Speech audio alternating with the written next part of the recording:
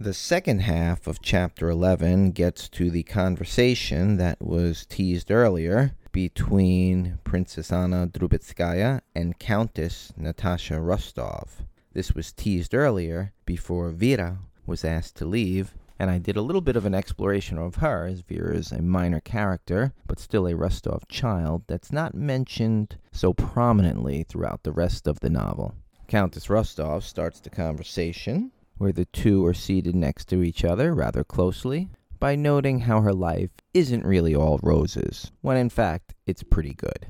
She's in effect responding to Anna's obvious situation known to all, that her best days are behind her, and that she's hustling in any way she can for Boris.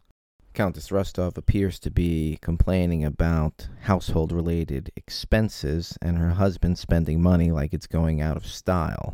She claims if they go on like this, we won't last. And she notes how expensive even their summer excursions to the country are, because it requires taking a flock of servants with them, and in a sense, their monumental efforts.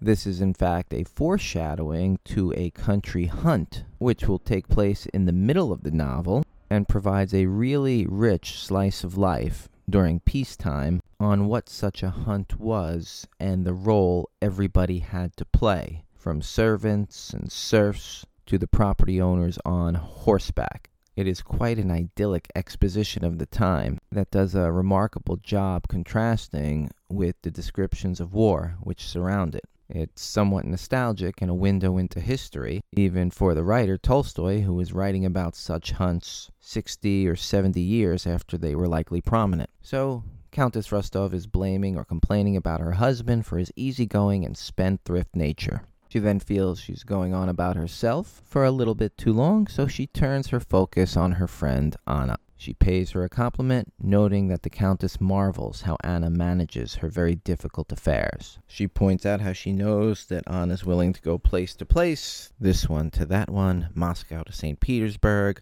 alone in carriage after carriage. It's a lot harder than transferring trains or subways in today's traveling environment, or buying a ticket and boarding an airplane, even with its attendant delays. But the Countess does admire how if Anna wants to see someone who's high in government, she persists. She writes whatever letters are necessary. She meets them wherever they'll be. She gets access any way she can, because Anna is still able to trade off in some respect on her family name. So Anna is tolerated, so she pushes that to the max. She has the ferocity and strength of maybe one of the great mothers in literature. In fact, she's a lot more successful than the overwhelming majority of male characters in having a plan, setting out to effectuate it, and meeting her desired goal. Anna responds to the Countess by saying, "Ah, my love, God grant you never know the travails of a helpless widow, with a son you are devoted to above all, and love to a distraction." Here she references some type of lawsuit that is tying up her finances. From the context, it seems like it's some type of long-lasting surrogates battle over her deceased husband's estate. She acknowledges that she does what she must to get by. She writes, she presses, she gets an audience, she has persistence. That's her lot, and she accepts it with a dignity. She won't let any notion of shame get in the way.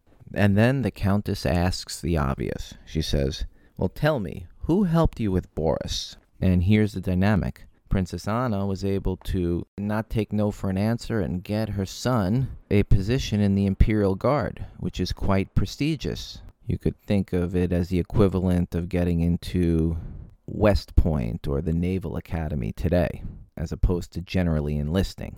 Countess Rostov concedes that her son is joining the cadets, that general infantry of pretty much the army. What a juxtaposition this is. Now, from the writer's perspective, Tolstoy has Nikolai and the cadets, so you could experience the life of a cadet in the great wars to come through one of the main characters, while we really don't hear much of Boris in the Imperial Guard. He's there, but he's a secondary character. Anna acknowledged it was Prince Vasily who was able to get the accommodation. And then Countess Rostov goes into reminiscing about their old friendship, and she remembers Vasily as a handsome young man from their earlier years, and they even acted together in some type of theatrical production. Anna then does something quite skillful. It's the art of asking for something without asking. She notes, I'm doing what I can, all of it, but even with that, I have to pay for his uniform and supplies to give him a proper send-off, and that she's in such a dreadful position. And she adds how much this will all cost, which is 500 rubles, which was likely a lot. Her current treasury amounts to a 25 ruble note, so she's 475 short. She steers the conversation so it doesn't appear that Anna is asking Countess Rostov for the remaining sum, but notes that Boris has a godfather, the man on his deathbed, Count Kirill Bezukov, and that's who she's going to see. Anna explicitly points out, he is my only hope, emphasizing that she expects nothing from the Rostovs. Anna's eyes are even filled with tears, and she goes on to relay that she might not be able to do it without Count Bezukov's help.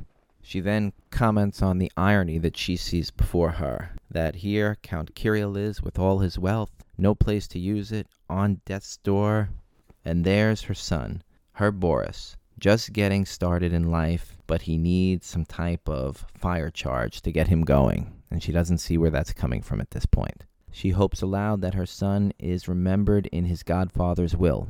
Anna notes she's going to tell her son of the situation, and that they're both going to go to Count Kirill's house and make a deathbed appeal.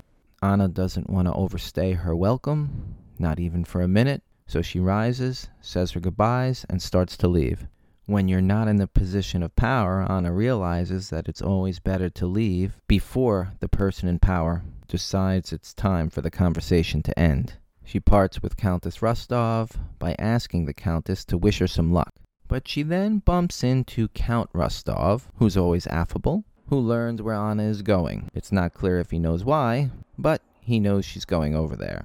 He tells her, if you find Pierre over there, please tell him to come over here to dine. He notes how joyful it was in days gone by to have Pierre over. Pierre always loved to play and dance with the children, and Count Rostov would like such a reunion. And off Anna goes into the night on her next mission.